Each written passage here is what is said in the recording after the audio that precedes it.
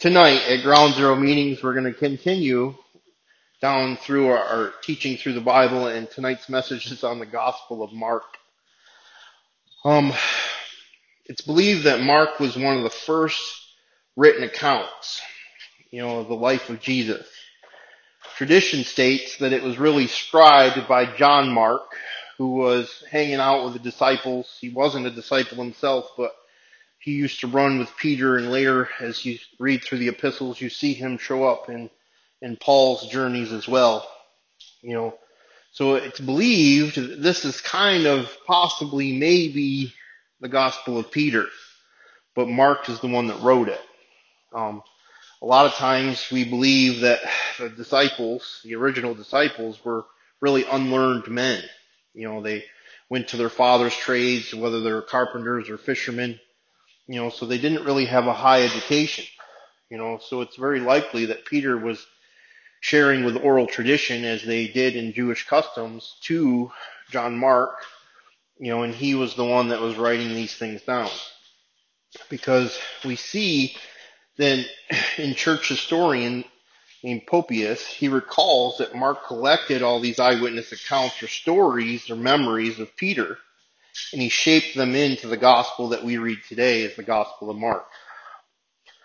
So, strategically, Mark put this gospel together to carefully design this story of Jesus. But Mark starts this gospel out with one of his own, opinions. And it says that in the beginning of the good news about Jesus, the Messiah, the Son of God. And this is really they believe that this is really the only thing that Mark penned in his own, writing about his own opinion or his own belief. Everything else is either, a story or something he's collected or influenced by Peter or some of the earlier eyewitnesses. So Mark tells us the story, of what Jesus has done through the rest of this book. He jumps in simply and says that Jesus, works in his actions and in front of us and works miracles. It's important for us that we read this with this question is, who is Jesus to us or to you? Something that really, I believe that the Holy Spirit kind of was whispering to me before I ever really knew anything. And as I was picking up the Bible for the very first time, reading through the Gospel of John, I had a really hard time with thinking that I was ever going to be a Christian, because I did not want religion. I did not want to be one of those people. I didn't want to be one of those people that go to church. I didn't want anything to do with it. However, I was in such a broken place in my life that I've tried basically every other resource to find some sort of freedom in my mind and in my life from addictions and from depression and from craziness that went through my head on a regular basis, that I found myself going to the last house on the block, and that was church. Really, Celebrate Recovery. And as I started to go to church and, was influenced to read the Bible, that I had to do something that was very difficult and is difficult for some of us. And it's put everything that we think we know about Jesus or about church or about the gospel or about God or about the Bible, and put all that stuff on the shelf and really ask ourselves this question is, who's Jesus to me? Because when we answer that question, everything else changes. That if we just fall into line of what we think we know or what we've been taught and we go through the motions of church, it's just as empty as it was when we didn't like it the last time we did it. Make sense? However, when we start reading these pages, trying to figure out who Jesus is to me, not what somebody has told me who Jesus is, just because we know certain traditions or we know certain holidays and we know how to get gifts on Christmas and we hunt for eggs on Easter in Jesus' name, that when we start reading these words for the first time, there's a lot of stories in here that don't make a lot of sense, and a lot of stories that don't get preached on a regular basis. And all of a sudden we start seeing this life of this man named Jesus, in a completely different context. And what Mark is writing down through his perspective, or through Peter's perspective, is this life of Jesus. And he tells this story about this man and what he did. Mark uses scripture to start. He says, "Behold, I have sent this messenger, and before you he will claim the way of the Lord." And he starts with John the Baptist. And what he's really referencing is stories out of Isaiah and Micah. And that John the Baptist is the fulfillment of these prophecies. He's even the fulfillment of other prophecies saying that Elijah will come before him, and that later on Jesus says that John the Baptist was the new Elijah. But Jesus comes to John the Baptist to be baptized. And as John baptized Jesus, there's a rumble in the heavens, and it said that God spoke and said that this is my son, or this is my beloved son. And the Galilees pronounced the good news that God's kingdom has come. That Jesus was this new man on the scene. There had been this dark period. Since, the Old Testament, there's 400 years of God not really speaking, and there's just a lot of religion going on. There's a lot of corruption in the temple and in the Pharisees, Sadducees. There's a lot of corruption in the Jewish leaders. The rich are taking advantage of the poor.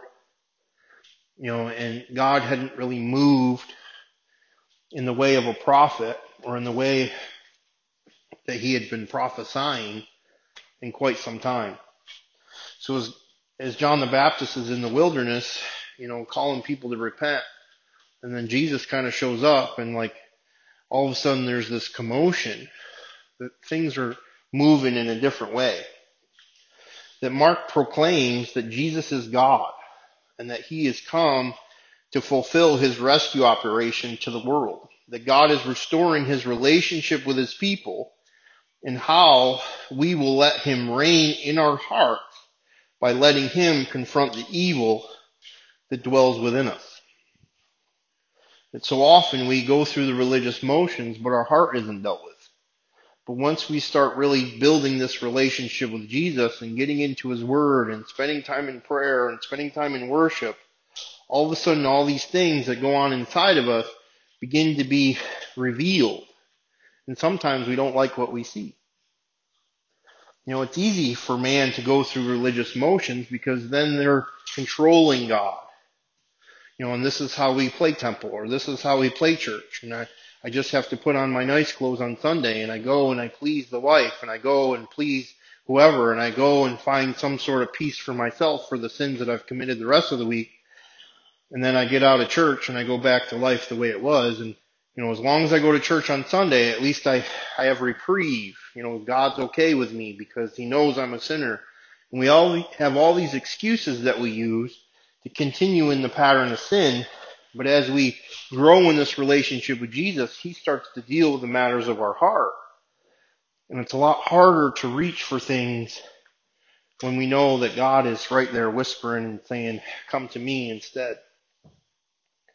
Mark illustrates how Jesus is the Messiah, and he starts sharing these stories of Jesus and his power as the Son of God, as he's healing the sick and healing the broken, and casting out people, or casting out demons, the people that are under this, demonic oppression. That Jesus even would tell people that he could forgive sins, that your sins are forgiven. And this would really upset the Jewish or the religious leaders, because God was the only one with the power to forgive. However, some would follow Jesus and become his disciples, where others didn't know what to do. And on other levels, that the religious leaders of the day were already getting really upset with who Jesus said he was. Some rejected him completely, especially Israel's leaders, who accused Jesus of blasphemy because he was empowered by the devil to be able to do the things that he was saying and doing. And Jesus wasn't surprised one bit as he was drawing all their attention, because he knew what was going on in their hearts. And this is why Jesus teaches in parables. Many times that we read these parables and we're like, I don't get it. And there's other parables that all of a sudden it's like pops out. And as Jesus taught in these parables, the people that were kind of trying to figure out who he really was, the message was getting through. And those that didn't want anything to do with Jesus, it was like mumbo jumbo to their ears. They couldn't understand what was going on. And still to this day, it says for us that the blind eye is open and they can see, and the deaf ear is open and they can hear. And it doesn't necessarily mean that our eye is blind or our ear is deaf, because we're spiritually blind and we're spiritually deaf. And when we come to know Jesus, all of a sudden the Holy Spirit begins to take the scales off our eyes and unplug our ears, and all of a sudden it's like we heard it for the first time. I remember going into Celebrate Recovery many, many years ago, and I'm listening to the lady talk about Jesus. I grew up in the church. Like, I knew the mumbo jumbo. It was basically like Snoopy's teacher. Wah, wah, wah, wah, wah, wah, wah, wah, wah, wah, wah, wah. Give us your money. Wah, wah, wah, wah, wah, wah. Time to go home. Have some juice. And that's how I grew up in church. And some of you can relate and some of you maybe not. But, the Presbyterian church when I grew up was very dry. It was exactly the same every week. I don't remember anything that was being preached. I just remember that at some point my grandfather would give me $1 and I had to throw it in the bucket. And at the end of the day, I'd get some juice before I went home. And that was basically elementary into senior high. And the first chance I had to not go to church and not piss off Mom, I was gone. And I ran from it. I didn't believe in it. I thought it was religion and, all the good excuses that a good atheist would make up. So as I'm sitting there as a broken man listening to this woman talk about Jesus, it's like I heard it for the first time. That Jesus was wanting to come into my life and heal my wounds and have this relationship with me, and that he would forgive my sins no matter how many I've committed and no matter how bad they were. That all I had to do was ask him, and that he loved me enough to set me free. And I sat there and I wept because I'd never heard it before. And there, at that moment, my ears were opened up to hear the gospel for the first time. So as Jesus uses these parables to talk about the kingdom of God, and Jesus uses them to claim who he is, and he explains what's going on in the culture by using parables of the 4 soils. That people's hearts are hardened and people want certain things from Jesus, and sometimes sin chokes out what God's trying to do because we won't let go of the world, and sometimes that those seeds get planted next to that living water and we come alive for the first time. That he uses these people and these illustrations, the illustration of the mustard seed, that it's so small and insignificant, but it grows to be this amazing thing. That Jesus is the illustration of the mustard seed, that people would say he's insignificant. The Bible says that he was unrecognizable. And yet, through what he has done, that his ministry, or through the power of the Holy Spirit, has surrounded the entire world. That one man has influenced every aspect of this world. He changed time, he changed the calendar, he changed holidays, he changed people's lives, he changed people's hearts, he's changed people's, belief system, he's changed kingdoms, he's changed worlds, he's changed countries. And every day that there's a new person being born again into this kingdom, that he is truly our Messiah. That he's making these claims of who he is, and people couldn't see who he was.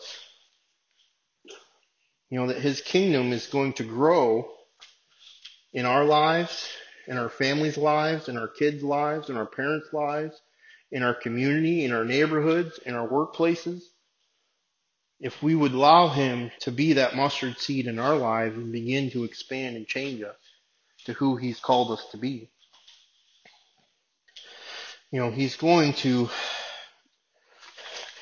bring confusion. The disciples didn't even get it. They're walking with this guy and he's doing all this stuff. And they were still confused. They couldn't figure it out. I think that, now, we could say that we would get it. If I could be a disciple, I could go back and I would understand it. But I still think, even though we have a Bible, even though we have a New Testament, even though we have basically the answers, if you were to even take a Bible with us, if we could go back in time and we would be able to be transported into becoming one of the disciples, we still wouldn't get it. I think that it would just be so baffling to watch this guy take bread and fish and go, poof, here, have more. And be like, whoa. And for him to rub mud in someone's eyes and spit in someone's face and then their eyes come open and be like, is that real? Like, is that a magic trick? To watch him, pick people up, and have them walk, and cast out demons and raise the dead. I think part of our logical mind would be thinking like, this is a parlor trick. Like to see it. I think it would still be hard for us, even though we have the answers, to be like, how did that happen? We'd still be trying to figure it out, wouldn't you? I think I would. Today I'd say, oh, I would have faith. Jesus, he would be doing all this stuff. Yeah, I believe it. But I think if you're put in that circumstance and you're watching it, and all of a sudden someone's pouring a jug of water and it turns into wine, you'd be like, how do you do it? Like, what's the trick? So I think that in Jesus' humanity, the disciples are just watching this normal guy live out his life. Now, yeah, he's not a normal guy. But for them, they didn't really see that he was the Messiah the way that he is the Messiah. Even though that they were following him, they still had their preconceived ideas of what the Messiah would do and who he would really be. So as Jesus is teaching about, the Messiah, people weren't really sure what that meant. Because they would think a completely different thing. So when Jesus asked them, who do you think I am? And I think that that's a very relevant question for us today, that each one of us has to kind of answer at some point, is who do I think Jesus really is? Oh, he's Christ. He's the Messiah. He's the Son of God. Because we've been trained with those answers. But if we really claimed those things, it would completely change the way we live. So when Jesus asked the disciples, well, who do you say that I am? Peter speaks up, well, you're the Messiah. You're the Son of God. Because he had a preconceived idea. See, some believe that Peter thought that Jesus was going to raise up as this victorious military leader and he was going to overthrow the Roman government. So when Jesus began to speak of him going to die and that he was going to suffer, this is why Peter said, don't talk like that, Jesus. And Jesus rebukes Peter and says, get behind me, Satan. Because if Peter really understood that he was the Messiah and he understood Old Testament prophecies, that he would realize that he needed to come and die. But see, Peter and some of the other disciples didn't quite get it. Some of them were trying to get power that didn't belong to them, and they wanted to be at God's right, or Jesus' right hand. And Jesus is like, you don't even know what you're asking. That some believe, that because that Jesus had to go and die, and that Peter was trying to get Jesus not to speak death over his life, right? That name it and claim it. Don't speak those things over yourself.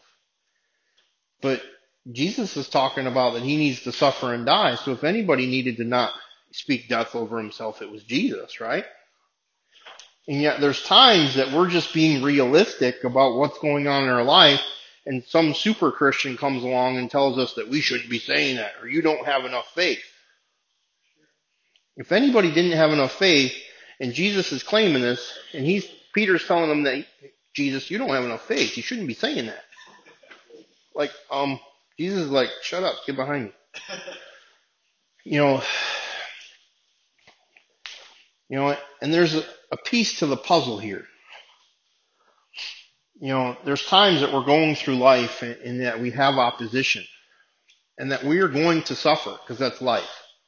We talk about life on life's terms. But there's times that we're going through things and we're just speaking reality, and someone will say, well, don't say that. Name it and claim it. And I kind of really hate some of that stuff. But yet we need to pray and have faith. However, when I'm going through something and I really feel like the enemy is opposing me, there's times that I'll say, Satan, get behind me. But usually it has something to do with a severe temptation or an addiction or some area of my life that's trying to creep back in or pull me down again. And I'm really looking at it and I'm like, no, devil, we're not doing this. You guys understand what I'm talking about? So if I was to say, Satan, get behind me, and I put Satan behind me, if I'm not following Jesus, I don't move. All I did was take Satan from here and put him there. He still has the ability to whisper in my ear. I just changed his location. So if I'm not moving to follow Jesus and leaving the devil in my dust, the devil has just as much influence whether he's in front of me or behind me. It doesn't really matter because he's still whispering really loud. Does that make sense? So I not only need to put Satan behind me, I need to follow Jesus so I'm leaving Satan behind me. Like far behind me. And I think that this is an important piece to our puzzle practically, that when I'm trying to overcome addictions, what's Jesus asking me to do? Because a lot of times we've tried to abstain. It doesn't really work real well, does it? Because we're proud and, we're arrogant and we can resist for a minute. But at some point we get tired and the devil waits for that opportune time and he hands us back something that we don't want and we take it. And then the shame comes back because we're right back in the same circle and cycle all over again. See, I spent a lot of time trying to get sober and couldn't achieve it. Why couldn't I achieve it? Because my focus was more about abstaining and resisting than it was pursuing this relationship with God. Now, I heard it in the rooms of Alcoholics Anonymous. God could and would, if he were sought, relieve me from the state of hopeless mind and body. But then I believe in God, and that was enough. That's not enough. For me to have a relationship, that means there's action involved. The one thing that I really took heart in that statement is God could and would if he were sought. Now, sought's not a word that we would normally, use. But I know what it means to go look for drugs, alcohol, sin, porn, relationship. And I've let those things drive me to chase, to go after, to sought after sin. I understand that principle. But when it comes to Jesus, I just go to church. Like, that's not the same. There has to be action involved in my seeking of God. And as I seek God and I try to understand God, I run into Jesus. And through that, I develop this relationship with Jesus. And all of a sudden, my heart begins to be transformed, that I'm born again. That from the inside out, all of a sudden, I no longer desire certain sins the way I used to, because there's a heart transformation that took place. It's not an abstinence or a resistance. There's a healing, a spiritual healing that took place in each and every one of us, so that it wasn't so much resisting, although we do resist temptation, but it's not this abstinence white knuckling that I have no desire to do those things anymore, because I have this desire to grow with God. I have this desire to build this relationship with Jesus. See, and so often we're trying to resist, but there isn't a new pursuit. And if there isn't a new pursuit, we're just sitting still, and we said, devil, get behind me, and I'm abstaining, but I'm not moving towards something new. There is no distance between me and him, or me and it, me and a substance, me and addiction, me and whatever it is that's been pulling me down, because I need a new pursuit. Because I chased sin, didn't we? 24/7, I chased sin as much as I possibly could. And I need to take that same tenacity and give it to a new pursuit. And as I began to pursue Jesus, all of a sudden drugs and alcohol just drifted away, and I had no desire to do those things anymore, because there was a this thing transformed in front of me, that I was seeking drugs and alcohol to handle my pain, but now I have Jesus to handle my pain, and he does a way better job. Where drugs and alcohol and sex, even food, I'm using to cover something up, and Jesus digs it up, and he takes it, and he transforms me, he transforms us, and he renews our mind, and he heals our heart. Is the enemy going to try to hand something back to us that we have freedom over? Absolutely. Because he wants to bring us back into bondage. But where once when somebody would come across and try to hand me some sort of sin or tempt me in some sort of way, I would be like, oh my God, because I wanted it. I wanted to do it, but now I'm trying to resist it. Now if the enemy tries to come and hand me something, I'm like, not today, Satan. I don't want anything that you're offering me, because Jesus has done such a work in me that why would I give up something completely better for something so much worse? Where before, we're just trying to resist and hang on, and it's not getting better. So when the enemy tries to hand me back something, it's like, well, at least I get a little bit of pleasure, because this sucks. Make sense? But when we pursue Jesus, our life gets so much better. So when the enemy tries to hand us back something, it's like, no. I don't want anything to do with that. I have friends that still party.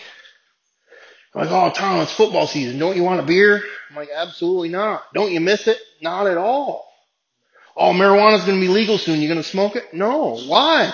You can get away with it. I don't want it. Why? Because it's going to cloud my mind and begin to, callous my heart. And I know that I'm not going to stop there. I'm going to go to the extremes. Because once I open that door, I've proven to myself 100 times over that I won't take one sip or one puff. I'm going to be smoking and puffing and running and gunning and doing this and doing that. And next thing you know, my life's completely destroyed over something what? That Jesus has already set me free of? I would much rather have this deep personal relationship with Jesus and struggle and have bad days than allow that stuff back into my life.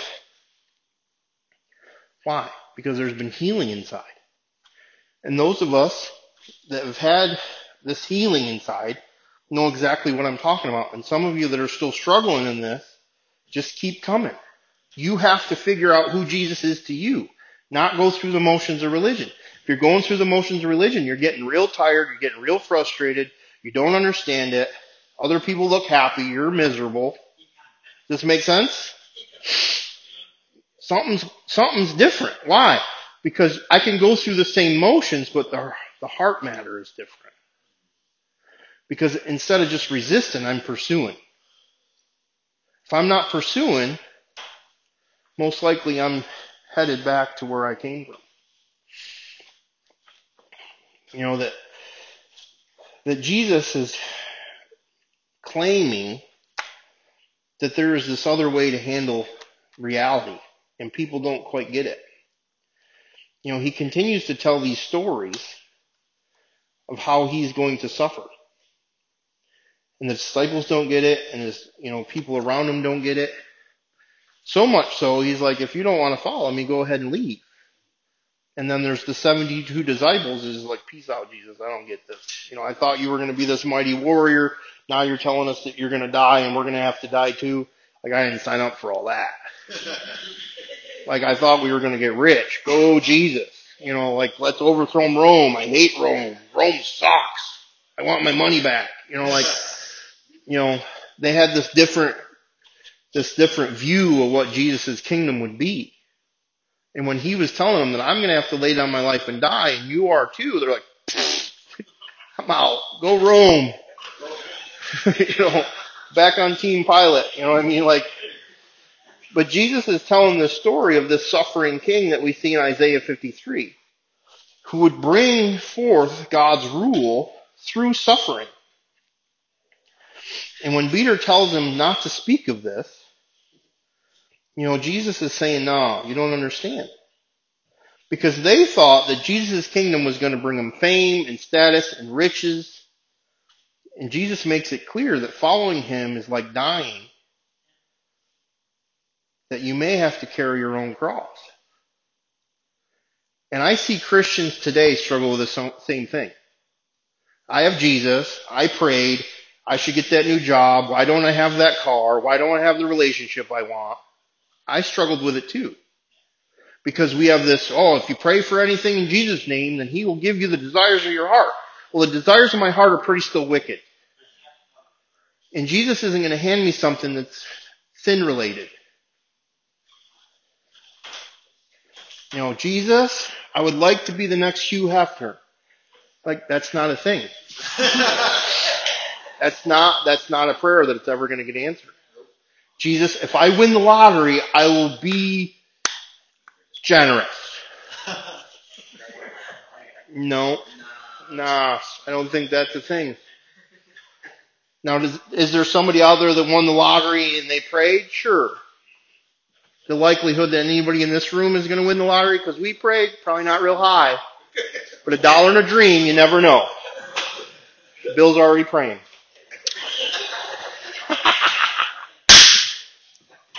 Who doesn't want to have money in their pocket? Who doesn't want to go through life without struggle? That's a normal human thing. However, with Jesus, we should be able to walk through whatever it is before us with a certain amount of grace, because we have the same power that rose Christ from the grave dwelling within us. Now, that doesn't mean that we have to live life poor. I think if you work for anything hard enough, that you will have the fruit of your labors. However, a lot of times we expect Jesus to put more work into this than we are willing to put work in it. And we expect to just sit around and God's going to give us money or God's going to give us a new job. No, you have to get on the internet and put in job applications if you want a new job. That's like a thing. You can pray for those jobs and God can open up certain doors, but I'm pretty sure that no one's shown up to my house offering some of my guys that live with me jobs that didn't put in an application. Now, it has happened that God opens up doors. Guy had a job before he ever put in a job application. Sean had a job before he ever put in a job application. Bill was asking for a different job, and he ended up getting a job in a place that he didn't even know he applied for. God opened up a door, and I pointed him in the right direction. And he's like, how did that even happen? God can do all sorts of things. But there's something always moving in the midst of it. Make sense? I love what, Big Book Brian says is you can't lock yourself in a closet and expect God to feed you hot dogs through the keyhole. I absolutely believe that. God doesn't provide in that way.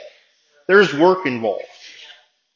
However, I have watched God bless me and people around me in ways, but usually it's for something. It's not to be blessed. It's for us to be a blessing to someone else. And God is always moving in these ways to help be a blessing. So he uses people that have means to help those that don't. That happens all over the world.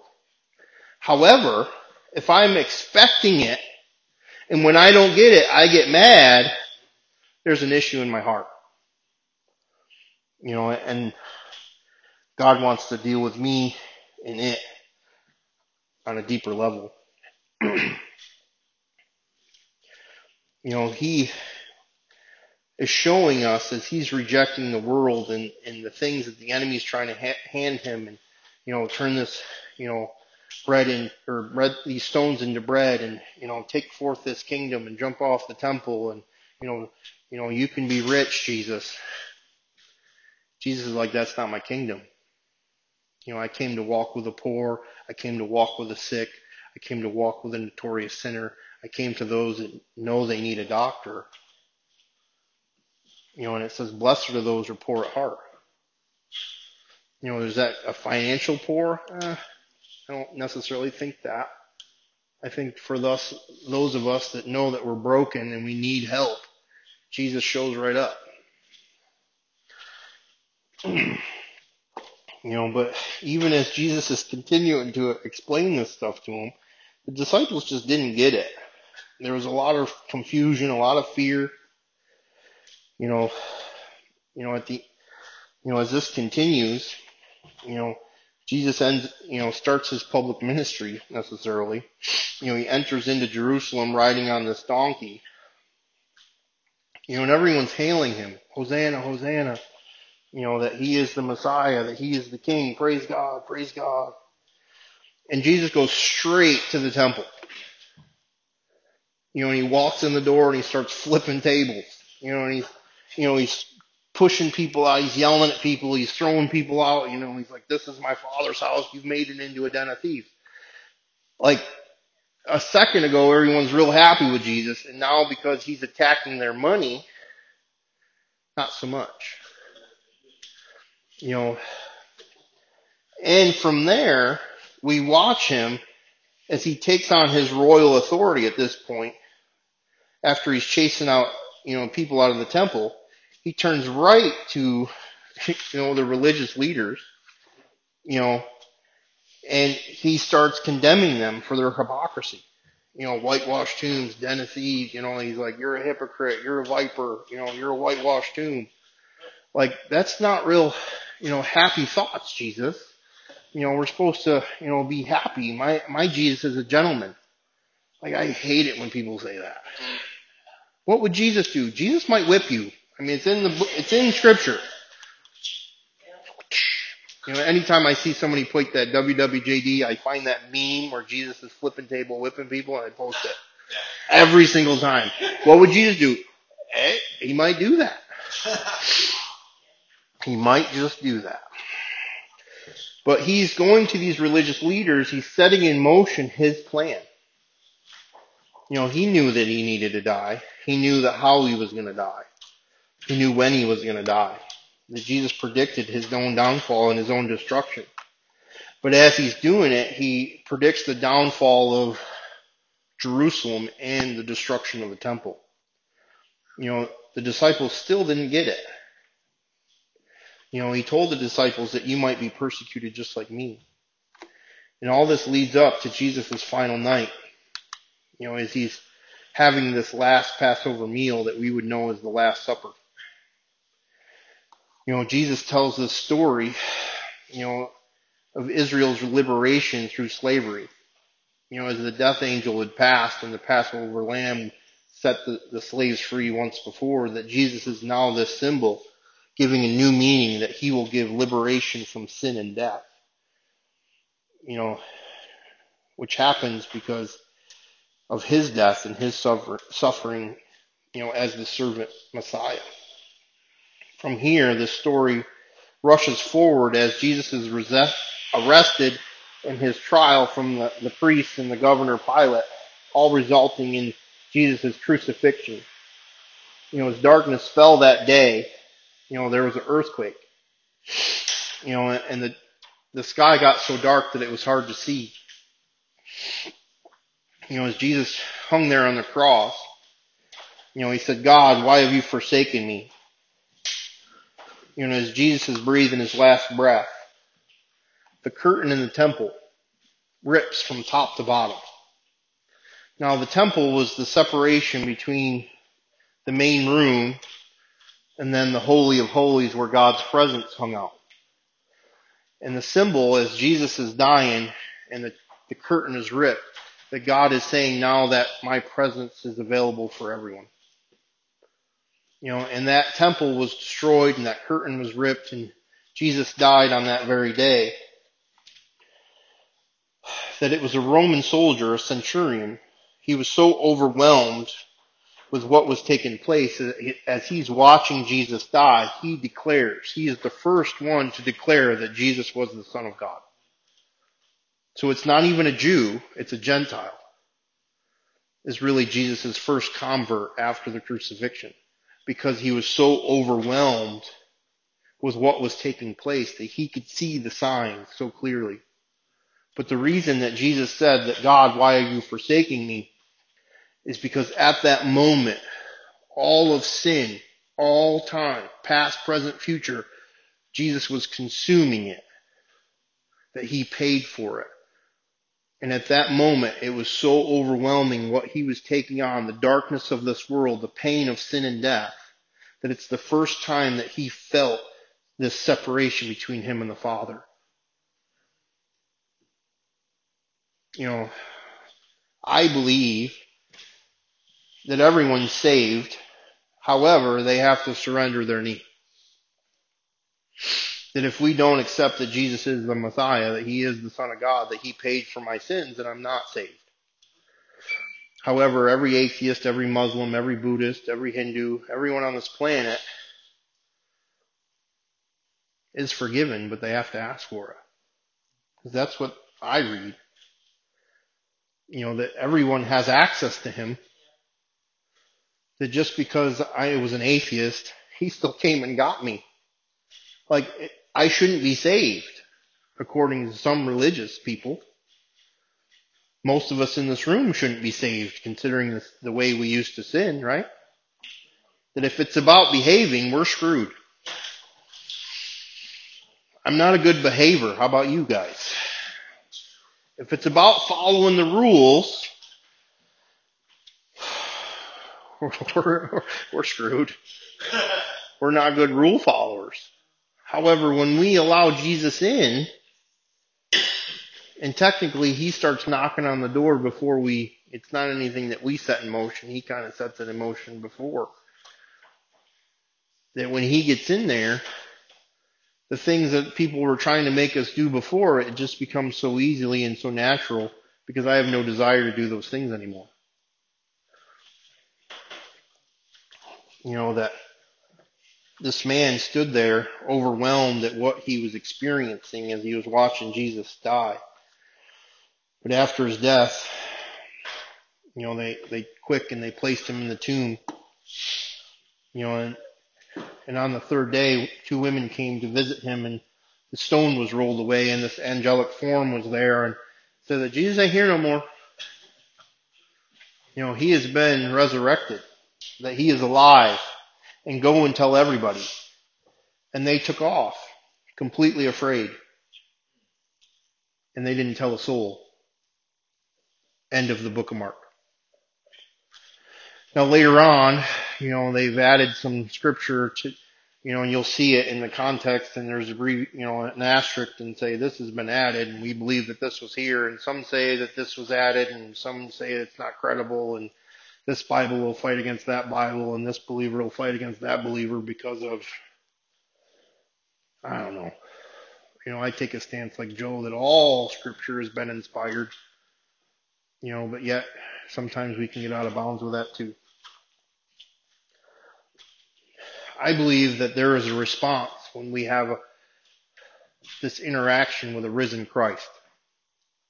When we go to church or we have this dead Jesus that still hangs on the cross, that we're kind of still dead in our sins. But when we have this experience with a risen Christ that's been resurrected for my sin and your sin, and that he's paid the price for sin and death, and we've become alive in Christ, there's a response that takes place. That I can't keep sinning the way that I've always been sinning because it's not comfortable for me to no longer live that way. Now, that doesn't mean that I might have a slip here and there, but I can't stay stuck. Every once in a while I'm thinking that the grass is greener on the other side, and I dabble with it, and I'm like, I don't like the way this feels. And we've all done it. Just because we have Jesus doesn't mean we're going to be perfect. that we're going to struggle, we're going to suffer, we're going to say that sin's going to be fun today, and then we're like, no, that wasn't fun. I wish I didn't do that, and now I feel like I'm a bad boy, and I'm not saved anymore, and the condemnation comes real hard. We've all had that moment. What do we do with it? We go back to Scripture, and we believe what is written, that He is faithful and just to forgive anyone who repents of their sins, that all unrighteousness is lifted. 1 John 1:9. That there is no condemnation in Christ, that the blood of Jesus has washed away all sin, Romans 8. That nothing can separate us from His love, Romans 8 again. And that we have to go back to Scripture no matter what we're feeling and say, this is what the Word of God says. This is what I'm going to believe over the way I feel. Because if I live by my emotions, where do I end up? Continuing to go in the wrong direction. And this is why it's so important for us to have a relationship with Jesus, to spend time in our Word, to have a prayer life, and to spend time in worship. Because when the days get hard, and they will, what do? Do we go to church on Sunday and hope for the best? No, we have to pursue, we have to seek after, we have to sought after God same way that we chase sin. And we were relentless with chasing sin, weren't we? And when we wanted to feel a different way, we did whatever it took on that given moment, that given day, to make the way we felt, the way we feel change. And there's days that we have to do that, but instead of pursuing sin, we're pursuing Jesus. And sometimes it may take a minute. It's not instant gratification like some of the sins that we indulge in. Like I can take one sip or one puff and I instantly feel different. That doesn't mean I feel better. But if I'm pursuing Jesus and that peace comes, that presence of God comes, there's nothing that matches that. So no matter where we're at, no matter what we're struggling with, we have to go back to Scripture and realize that we serve a risen Christ. We don't serve a dead Christ. So you just bow your heads with me.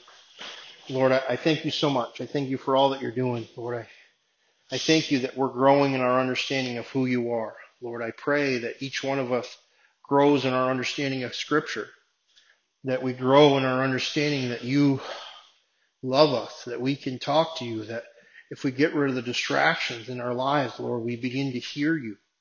Lord, that your presence isn't in a facility. Your presence is available no matter where we are, whether we're in our car, whether we're in our room, whether we're walking down the road, whether we're at work. Lord, that we can say, God, we need you, and we open ourselves up to you, and all of a sudden things begin to shift. Things begin to change. Lord, help us to realize that even when we go through difficult times, does not mean that you're not for us. Lord, that you went through the most suffering that anyone could ever experience, Lord. I pray that we can draw strength from that and realize that no matter what we face, that we can walk through it with you. Lord, I pray that each and every one of us has a renewing in our mind according to the Word of God. Lord, that each one of us grows in our understanding of who you are. We just thank you so much for all that you're doing. In Jesus' name I pray. Amen, amen, amen.